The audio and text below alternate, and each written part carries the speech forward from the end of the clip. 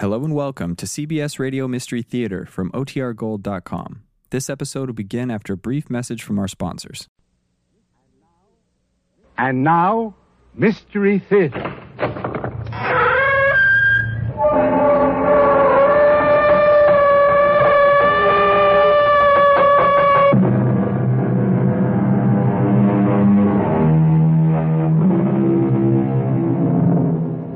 Come in. Welcome. I'm E.G. Marshall.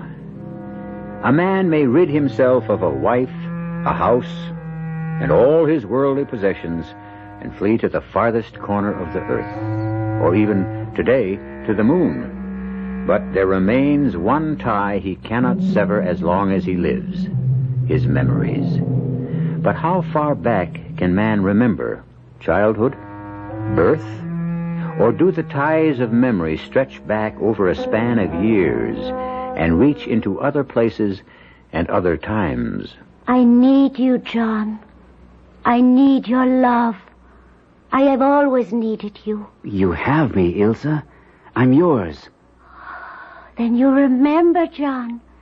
You remember the old life. And you will return and live that life with me. The only real life, my darling. You and I in this life are enough for me. John, darling. The past, present, and future are all one. Look into my eyes. Look deep to find my love and your soul.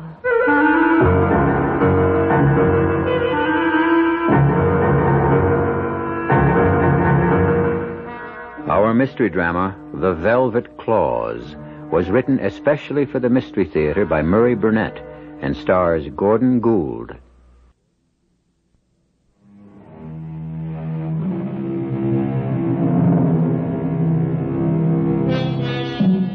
Man has always sought his heaven on earth.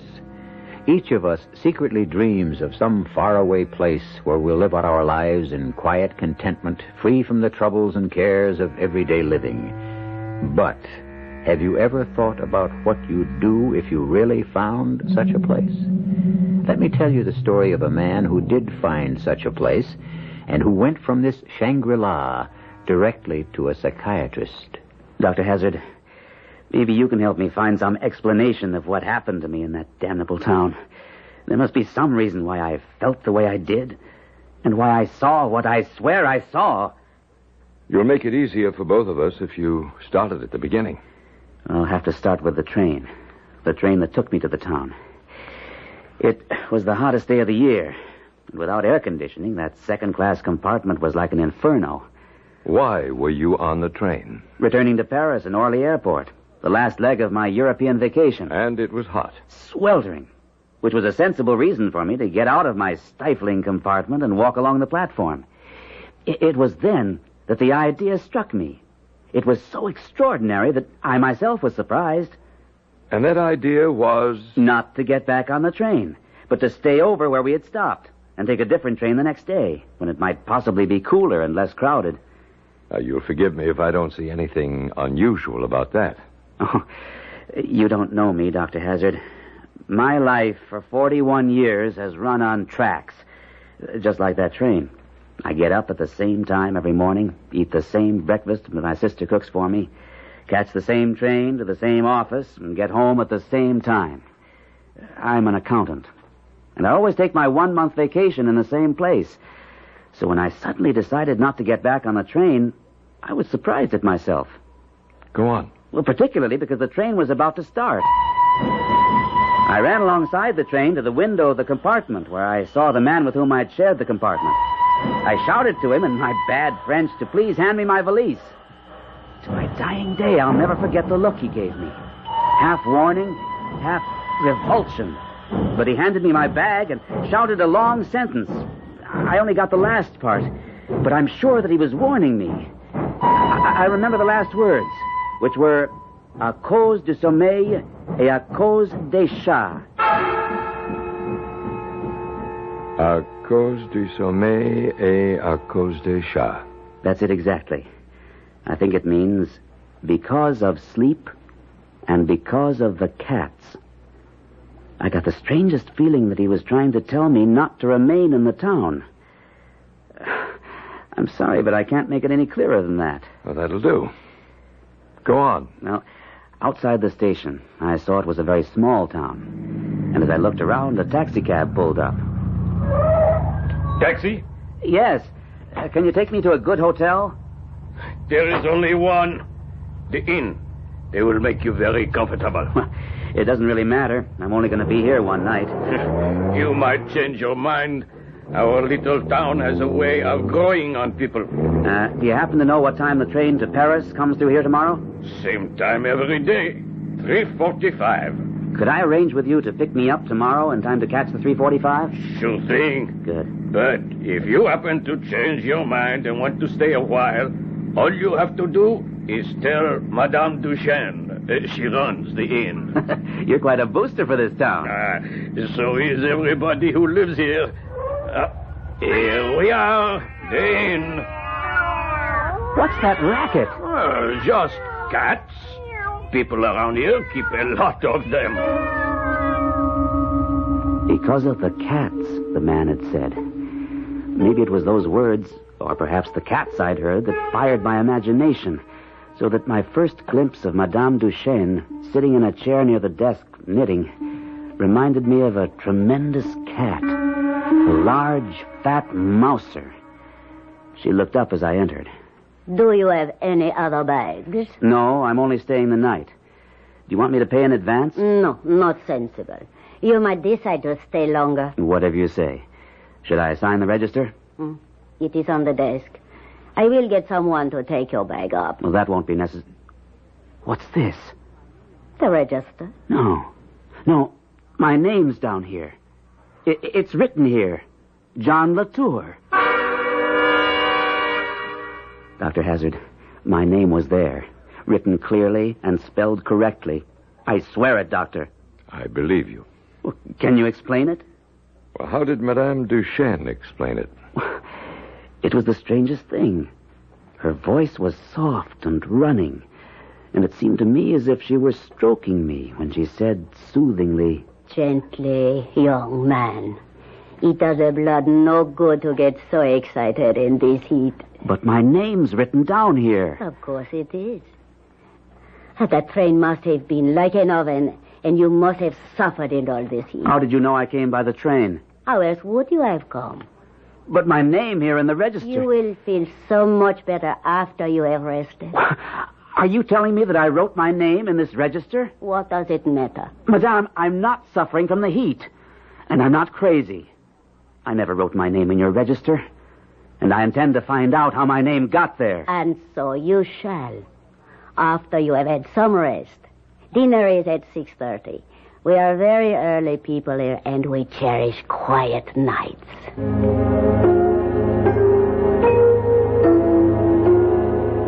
Peaceful.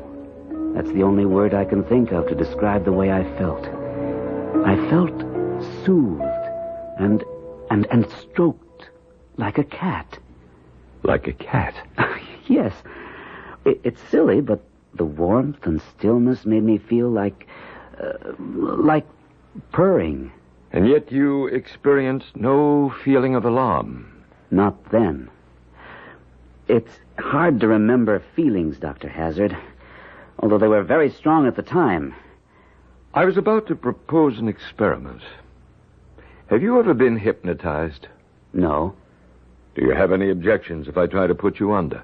I don't think so. But is this part of your usual procedure? I have used hypnosis where I thought it might help.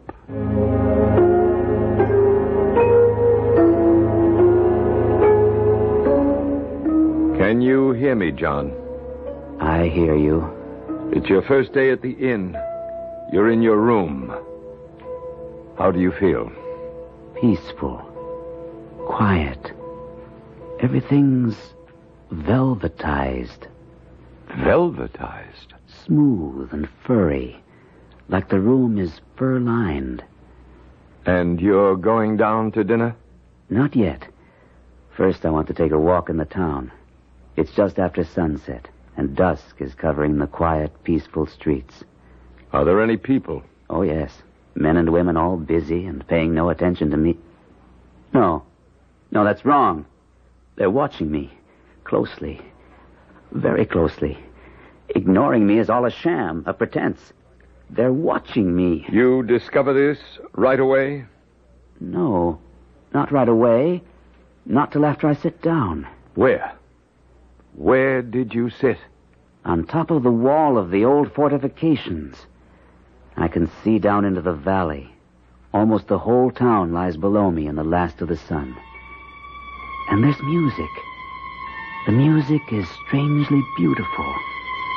It has a definitely feline quality. Now and again, I even hear the plaintive meow of a cat. But somehow, it belongs. Suddenly, the music stops. I'm hungry, and I remember Madame Duchesne telling me that dinner was at 6:30. I feel it's important to please her. I don't know why, but I do. And I start back to the inn. Hurrying back? Oh, no. No one ever hurries. I stroll back. And my eye is caught by a small porcelain figure of a girl in a shop window. The porcelain figure of the young girl in the window. How much is it? I do not know exactly. You don't know? You see, monsieur, the price varies depending on the customer. You might be able to buy that figure at a ridiculous low price. Oh, come off it. You already know I'm interested. You don't have to give me any phony sales pitch. How much is it? Please. How can you believe that I would play tradesman's games with you, monsieur?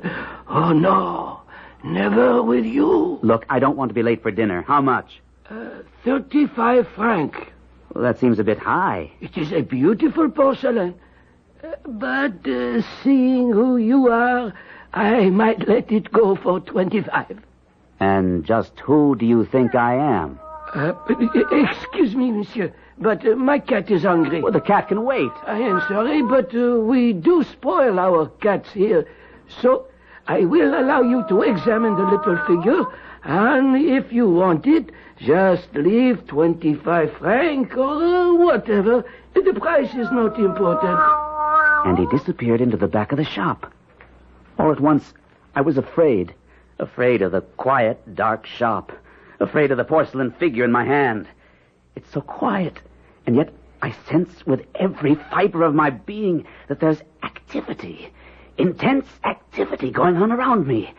I can't hear it, and I can't see it, but it's there, and it's sinister and dark and disturbing. John Latua. What? Oh, Dr. Hazard. I was under, wasn't I? Did you learn anything? Something was beginning to disturb you. I didn't like what was happening, so I brought you back. I don't remember anything. You were in a shop looking at a statuette of a girl. Oh, yes. Yes. That crazy old man mistook me for someone else. Did you ever find out who he thought you were? Not then. I went back to the inn, had a good dinner, went to bed. And the next day, I was out in the courtyard waiting for the taxi driver to pick me up. I kept getting more and more nervous as the time passed, and he didn't arrive. Madame Duchesne kept assuring me he'd be there in time for me to catch my train. I remember my relief when I heard the car coming. Why are you so late? Up right in, monsieur. I will have you at the station in no time. Didn't you cut a little fine? Nothing to worry about. You will be waiting on the platform when the train pulls in. Although I must admit I am surprised. I thought you would decide to stay over. I know you did. I told you I wouldn't. So you did. What's wrong? Nothing. Just the engine acting up. I will take a look under the hood and have her running in a moment. You sure you have enough gas? I had a full tank this morning. There is no need for you to get out, sir. I can fix it. There's the train. Get my bag. Not too much use in that. You could never make it walking. Can't you fix it? I am afraid not. It looks like my battery is gone. You mean I'm going to miss the train? Today's train. There will be another one tomorrow. But I wanted to... Why don't you walk back to the inn and stay over one more night? I will bring your bag after I get this thing moving.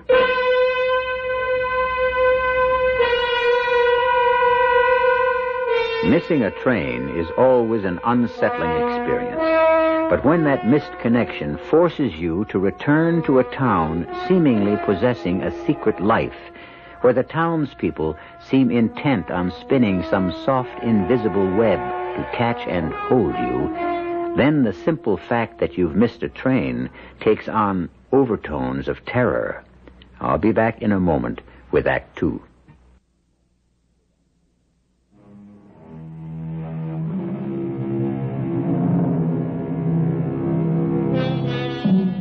When asked the question, "How was your vacation?" many of us give the standard answer: "Great. All I need now to recover is another vacation." However, in our tale, when John Latour returned from his vacation, he felt he needed a psychiatrist. And not just an ordinary run-of-the-mill doctor, but a specialist in the extraordinary. A man Latour hoped would be able to find a semblance of sanity in the strange and sinister events that befell him in the tiny French town of Roanne. Dr. Hazard, it's difficult sitting here to do justice to the emotions that tore at me as I walked back to the inn after missing the train. A mixture of rage, curiosity, and surprisingly, relief. Can you tell me which was the strongest? No, I can't. Well, now let's try to sort them out. You were angry because you thought you'd been tricked into missing the train. I didn't think, I knew. That taxi driver's battery was fine. He deliberately... All right. We'll assume that was so. Now, why curiosity? Everyone seemed to know me. Why? Who did they think I was? I felt very strongly that I had to do something. Had to make a decision. And last you mentioned relief. Yes. In a strange way, I was happy to be going back to the inn. But I didn't go directly. I don't know why, but I decided to go back to the shop where I'd seen the porcelain figure I liked. Ah, monsieur, welcome back. I'll take the statuette now. I've decided to buy it. Oh, I am so sorry. It is sold. Perhaps there is something else. Oh, I don't believe you. Monsieur does not mean that. Monsieur knows that I would never lie to him. Why not? Well, don't just shrug your shoulders. I asked you a question. What's so special about me? Monsieur should know that there are others who can answer that question better than I. Who? For one, the King of Cats. The King of Cats? Are you kidding? Or the Queen, monsieur. The Queen. When I returned to the inn and passed Madame Duchesne's knitting placidly in the courtyard, I had the strangest feeling that this big woman might leap upon me when my back was turned, and with a single blow break my neck as if I were a mouse. At any rate, nothing happened. And as it was growing dark, I went up to my room to wash before dinner. There were no lights in the hall to my room. There was a sharp turn just before my door, and as I put out my hand to feel my way, my fingers touched something that moved. Terrifying? Strangely enough, no. What I touched was soft and warm, indescribably fragrant, and about the height of my shoulder. It reminded me somehow of a furry, sweet-smelling kitten.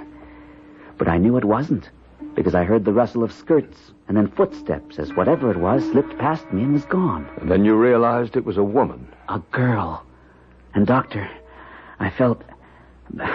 I can't tell you how or why, but I felt she had kissed me. Kissed me full on the lips. And I liked it. There's nothing strange about that reaction. For me, Doctor, I'm 41 years old, and as you know, a bachelor, living a very ordered existence. Believe me when I tell you that that kiss, if it was a kiss, set my veins on fire.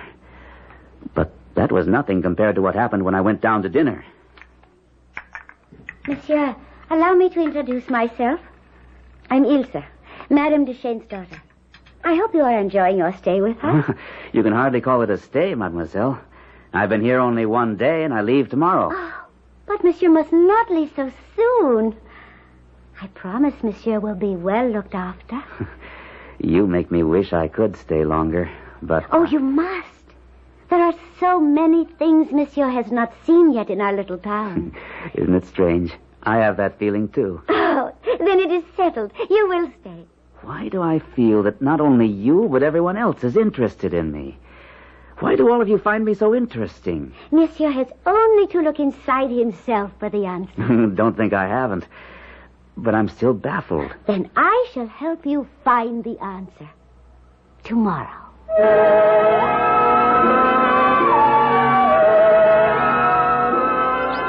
Look.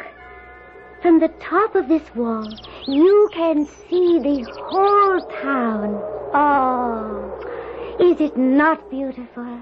You're beautiful. Oh, thank you. Look, you see that old house there? Yes, it seems abandoned. It is. That is where my family lived many years ago. Oh, and that big aristocratic-looking mansion. Who lives there? Oh, no one now. But that was my mother's house, also years ago. What happened to make your mother decide to abandon a great house like that? Oh, this wasn't always the quiet little town you see now. It was full of tourists and townspeople. But it was the ignorance of the people that made it as you see it now. Ignorance? You see that large square over there to your right? Yes. That was where they burned the men and women the ignorant called witches. Witches? There were witches here? So many people believed years ago.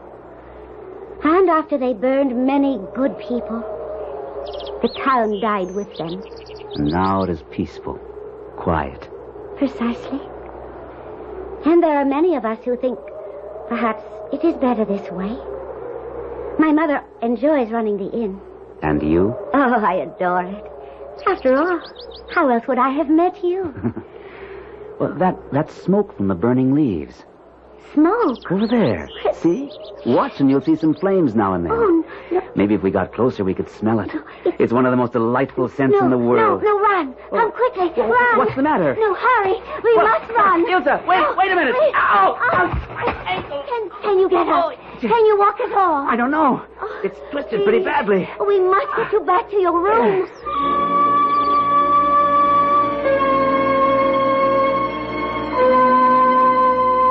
And, of course, you believe that the injury to your ankle was no accident. What do you think, Doctor? Did the charming Mademoiselle Ilse nurse you as she promised? I don't know whether you could call it nursing, but she kept me ceaselessly under observation. She was always there, always quiet, always restful, but everywhere at once.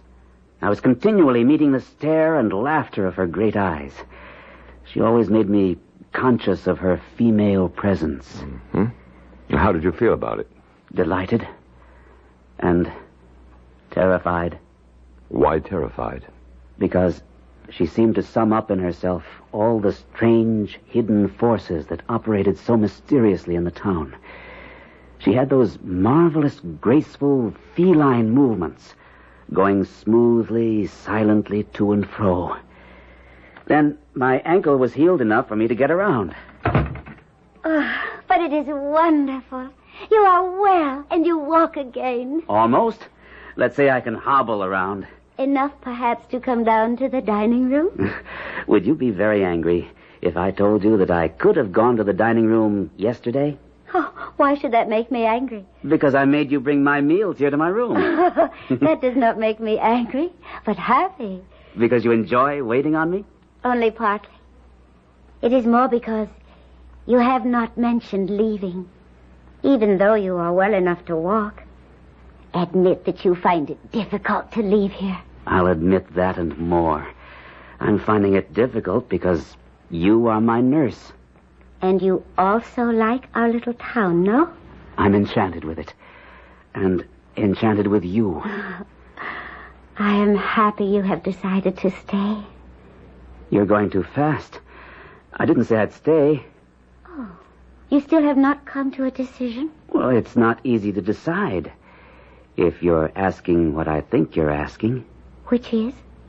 Not just to stay for a while, but to stay permanently. And that is difficult? Surely you ought to understand that you're asking me... Then we must all try together to help you come to a decision. The right decision.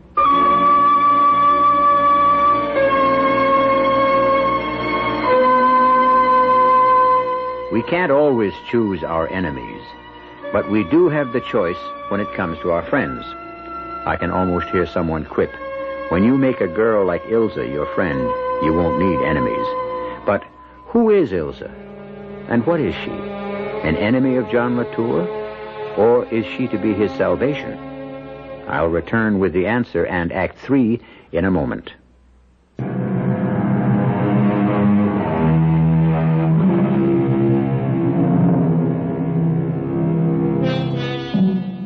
The hero of today's story, John Latour, fell in love with a strange, beguiling French girl in a small French town he'd never even heard of.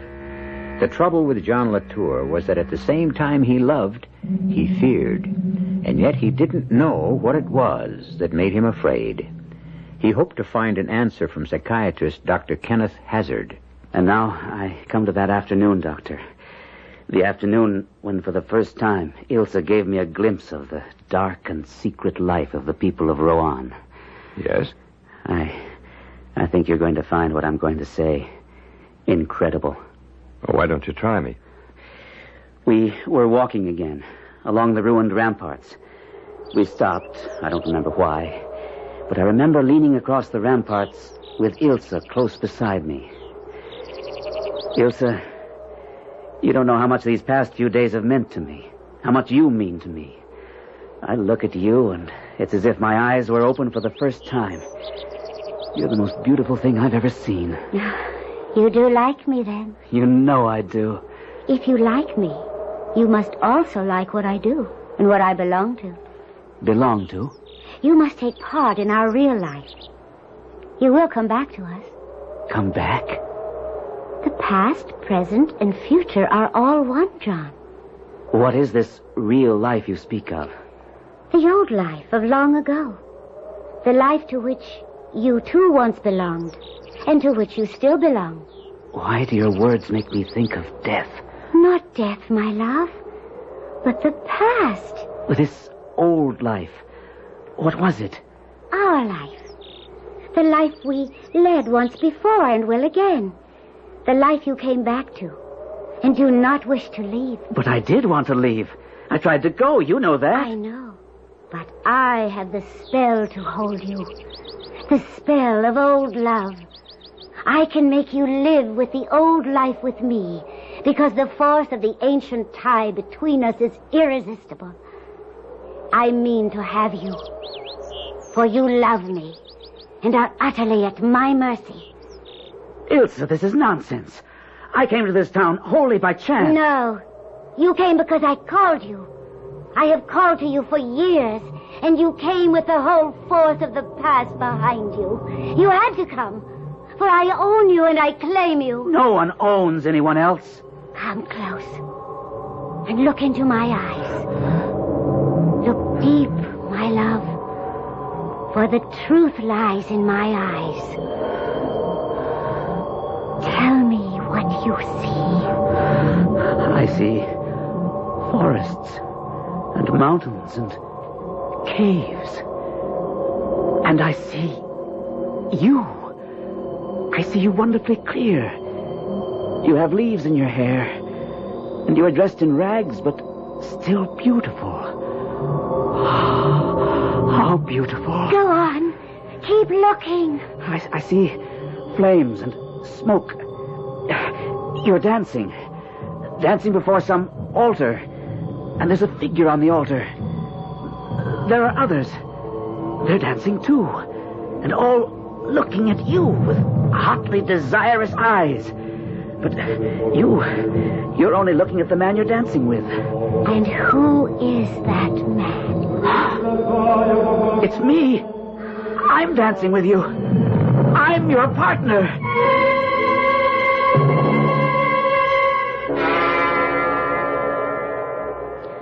Now you have seen me and us together.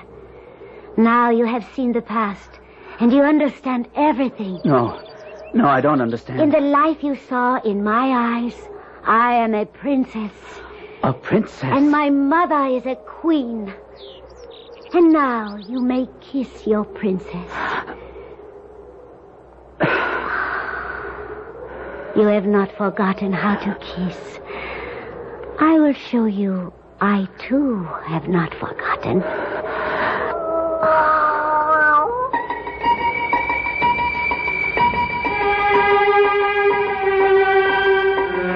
I knew I had to escape.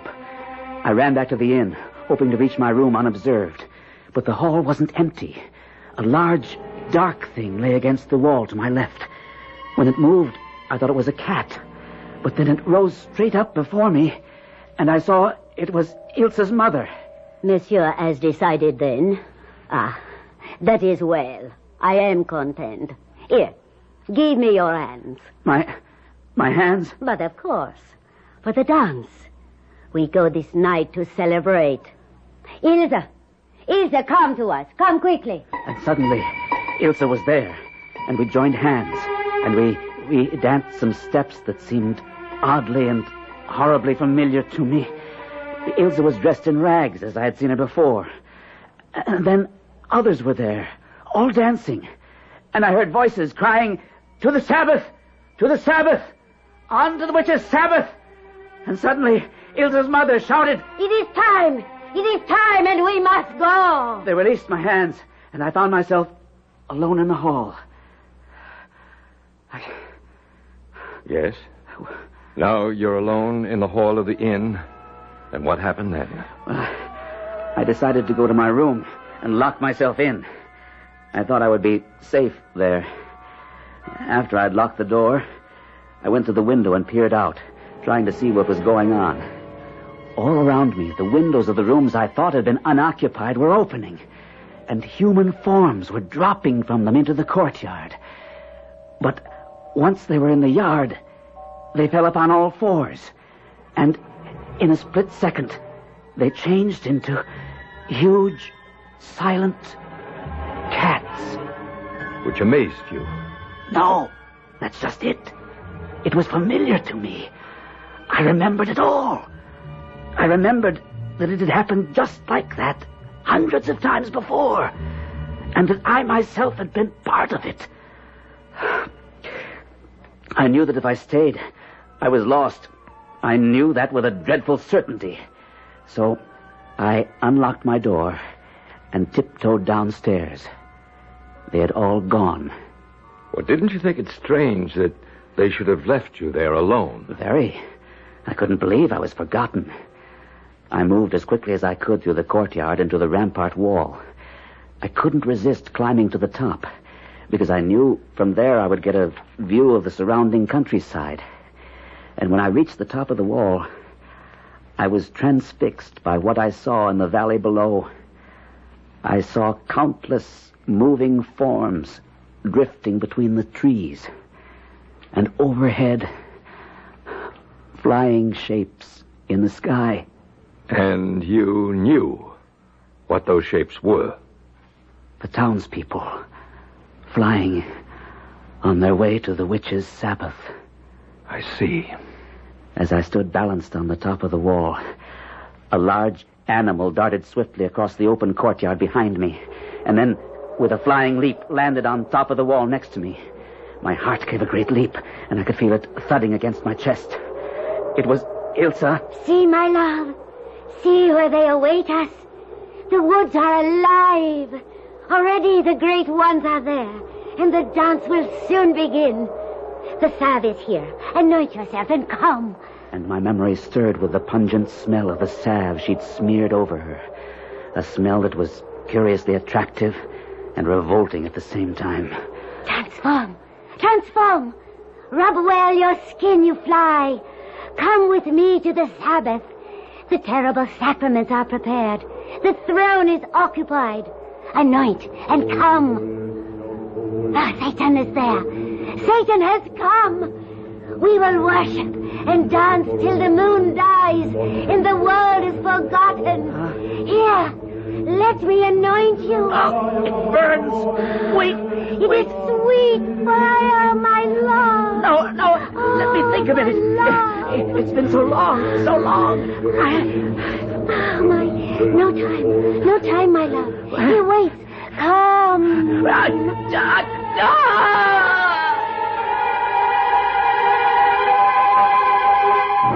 Suddenly, intuitively, I knew what I had to do. I had matches in my pocket, and I struck one and set fire to the leaves lying against the wall. I heard the scream as the flames licked upward. Foolish love.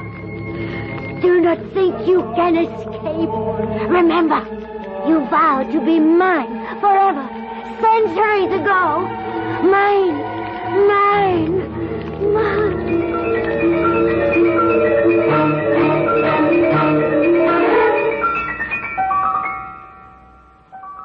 I know I never returned to the inn, but how I got back to this country, I don't remember. All I know is that I'm here, and I'm frightened. Of what? Demons, Doctor. The demons Ilsa unleashed in me. Can you help me fight them? Will you? Before we can talk about fighting, we must understand exactly what it was that happened to you. Whether or not this wasn't just a vivid dream. Dream? Look at this mark on my shoulder. Let me open my shirt so you can see it clearly. Yes, I see a faint reddish mark. Yeah, well, that's where Ilsa rubbed me with the salve. That should prove it wasn't a dream. Well, what do you think it was? Well, that's why I came to you. It was no dream. Can you offer any other explanation? Perhaps. Have you ever read any books about witchcraft in the Middle Ages? Never. Then there would be no way of your knowing that in the year 1700, the town where you stayed had been a sort of headquarters for all the sorcerers and alleged witches of the entire region. After trial and conviction, they were burned there by the score. That's what Ilsa said. Including 2 women, a mother and a daughter. So, Ilsa and her mother could have been... Could have been what? I don't know. How did you find all this out? I've been doing a lot of research. I've discovered that the inn you stayed at was built upon the very spot where the funeral pyre stood. The pyres that burned the witches. But how does this apply to me? Well, one of 2 things is true. Either you're a man who's extremely sensitive to atmosphere and auras of places and people, and because of this sensitivity, you dream... I told you it wasn't a dream! Or, and this possibility is fascinating, you and Ilsa and her mother were somehow in that time long ago tangled up in the events that took place there. Are you suggesting I'm a reincarnation of some 18th century warlock? No. I'm not suggesting anything. You see, we have evidence that some people under hypnosis can recall events and people and conversations that took place centuries ago, and you may very well be one of those. And how do we find out? Well, I'm not sure. I'm not sure we can, but I'm interested enough to give it a try. I'm going to visit your little town and answer some questions of my own. And what do I do? I'll be back in a week. Meanwhile, you sit tight. And I urge you, on no account can you go back to Europe because it could be dangerous. Ah, yes. I remember Monsieur Latour. I trust he is well. Oh, he's all right? How's your daughter? Ilsa is well also, thank you. Did Monsieur Latour speak of her? Oh, yes, he did. Madame, can you tell your impression of Monsieur Latour? Most certainly. He seemed a very strange and absent-minded gentleman. And frankly, after his disappearance, I feared he had met with some kind of violence in the neighboring forest. Tell me, is he planning on returning next summer? No, I don't think so. I doubt if he will ever come back. And I think you are wrong, Dr. Hazard. I feel that he will return.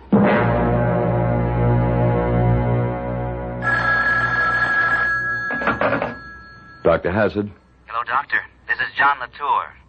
I know we had an appointment as soon as you got back, but I'm calling to cancel it. Well, when do you want to make it? I don't know. I owe you an apology, Doctor. An apology? For what? For wasting your time. I really believe that it was all just a bad dream. At any rate, I won't be able to make another appointment for a while because I'm calling from the airport. I'm off to Europe in half an hour.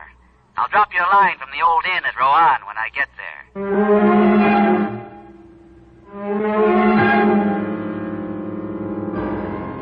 Unfortunately, Dr. Hazard never heard from John Latour again. When John returned to the ancient inn, he might have discovered that his whole previous experience was a flight of the imagination, and nothing ever really happened. Or perhaps he married Ilse and lived, as we hope, happily ever after. I'll be back shortly.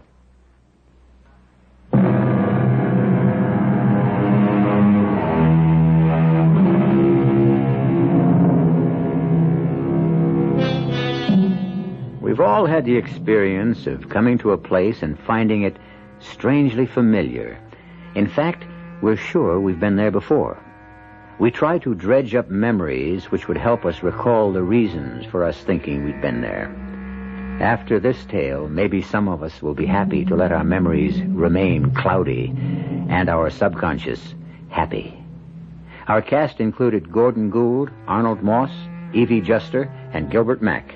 The entire production was under the direction of Hyman Brown.